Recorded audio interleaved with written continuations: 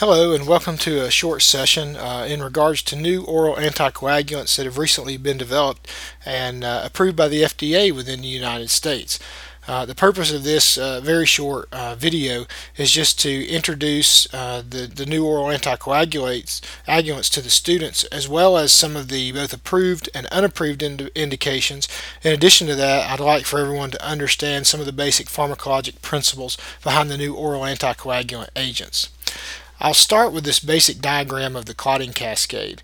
As you can see here on this slide, this is the typical depiction of the intrinsic and extrinsic pathway. Is somewhat simplified to highlight those clotting factors which are typically affected by anticoagulants.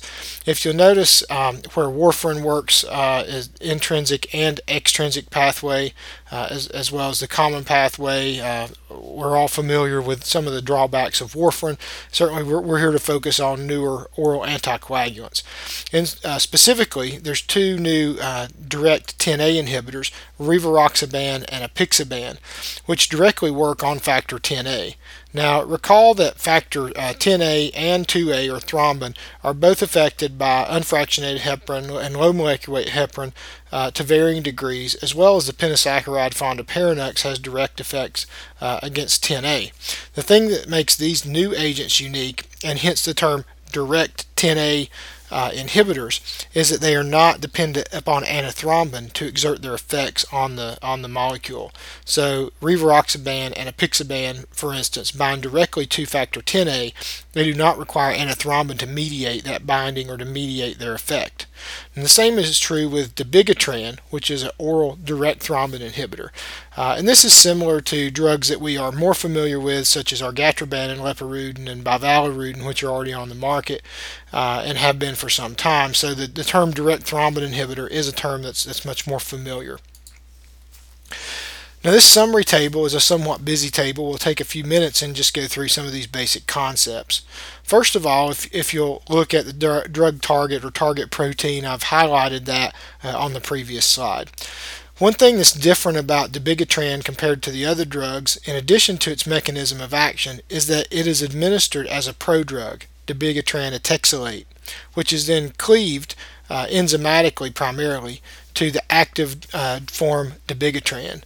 Dabigatran is then renally eliminated primarily, with 80% of the drug eliminated unchanged in the urine. Apixaban, and notice that these are listed in alphabetical order across the top. Apixaban is primarily hepatically metabolized, and it goes through the 3A4 enzyme system, as well as some P-glycoprotein pathways. Rivaroxaban is also hepatically eliminated primarily. However, rivaroxaban does have a renal component that accounts for approximately 1/3 of the drug, or 33% of the drug, that is eliminated unchanged in the urine. So rivaroxaban, while primarily hepatically metabolized, is also somewhat dependent on renal function. Now, I have here renal adjustment, and this actually needs to be adjusted since rivaroxaban was recently approved for the indication of prevention of stroke and systemic embolization in patients with atrial fibrillation. It's now indicated to a creatinine clearance of down to 15 mils per minute.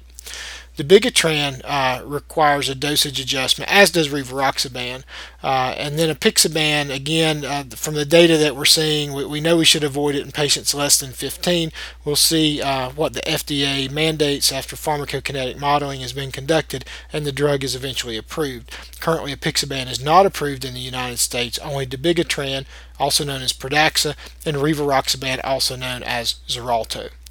So if you think about the mechanism of elimination, then you'll notice that apixaban is going to be the drug that's most likely influenced by drug-drug interactions, since it does go through hepatic metabolism through the 3A4 enzyme system. While rivaroxaban can be affected by that, again, apixaban is probably going to be the most susceptible to drug-drug interactions. However, they could be significant with all drugs, as even dabigatran is influenced by strong inhibitors of P-glycoprotein or inducers of P-glycoprotein. As far as how fast these drugs work, if you'll notice by the onset of activity that all these drugs work relatively quickly. I normally would expect a low molecular weight heparin product to be efficacious or at a concentration that's providing some activity to the patient within a couple of hours of injection. And you'll notice the same would be true here as far as onset of activity with these agents goes. Anywhere from 1 to 4 hours from the time the drug is ingested, you should see activity of the drug.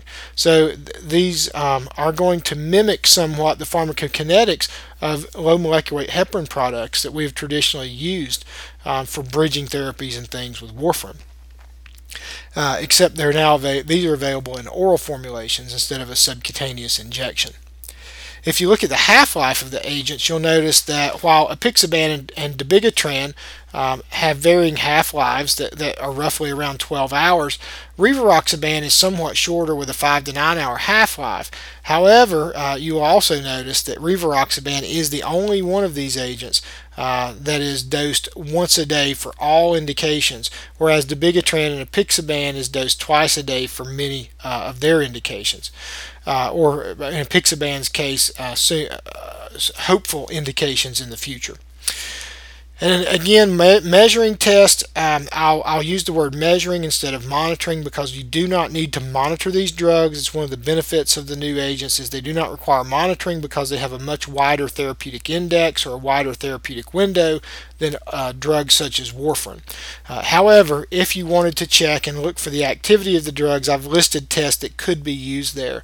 Notice that I did mention PT in a couple of these columns, and I'll point out that the PT should be looked at, not the INR, because the INR is a calculation based on the ISI or International Sensitivity Index. So depending on which reagent you use, the INR may or may not be sensitive to changes in serum concentrations of these drugs. In general, it's probably once the precise process is in place, anti-10A will probably be the best way to measure levels of apixaban and rivaroxaban, while as ultimately thrombin time and Eckermann clotting time or ECT are probably the better ways to measure dabigatran. However, the ECT and TT are not readily available, so the PTT will provide some level of information about serum concentrations of dabigatran. We won't go into that in much more detail, but no, there are possible ways to measure the effects of these drugs. They do not require routine monitoring, and we have to be careful not to use the term monitoring incorrectly in the context of these new agents. Now, we'll point out some things about the indication of prevention of stroke and systemic embolization in patients with atrial fibrillation. If you notice this table, which has again the medications listed alphabetically across the top with the main clinical trial looking at the AFib population in parentheses underneath their name, you'll see that these are all well studied in large randomized controlled trials. Some things that differ somewhat in the rivaroxaban study compared to apixaban and dabigatran is that the rivaroxaban study had a higher acuity of patients enrolled with a mean CHADS-2 score of approximately 3.5. Also notice the time in therapeutic range is lower with 55% of the time compared to 62 and 64 for dabigatran and apixaban. However, keep in mind that this was a sicker, higher acuity patient population, so perhaps that had something to do with the lower time in therapeutic range. I think that this is reflected in the results and that rivaroxaban is non-inferior to warfarin. If you look at the line that says efficacy versus vitamin K antagonist, abbreviated VKA, which is the fourth line down, you'll see that rivaroxaban on the right hand side was non-inferior to vitamin K antagonist, aka warfarin is a primary one that's used, with dabigatran and apixaban both showing superiority, dabigatran specifically for the 150 BID group, which is the approved dose in the United States. The non-inferiority or the superiority analysis for rivaroxaban was what some people in statistics would call a trend, and it's very difficult to extrapolate the differences in these data when you look at the differences in the patient population. So we need to be a little careful about extrapolating comparing one drug to the other based on separate trials that didn't look at the same patient populations. However, if you solely look at which drugs were superior, apixaban and dabigatran both were superior, whereas rivaroxaban was not. However, it was not inferior or just as good as the gold standard, which was warfarin.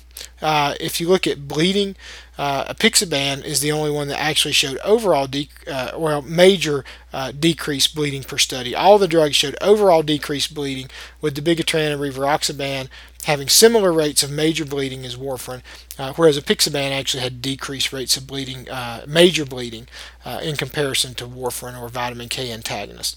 And we've already talked about differences in elimination of these medications. Next, I have a quick summary of the venous thromboembolic data. Both dabigatran and rivaroxaban have been studied in patients with DVT and or PE. If you look there, you'll see that there were some similar studies.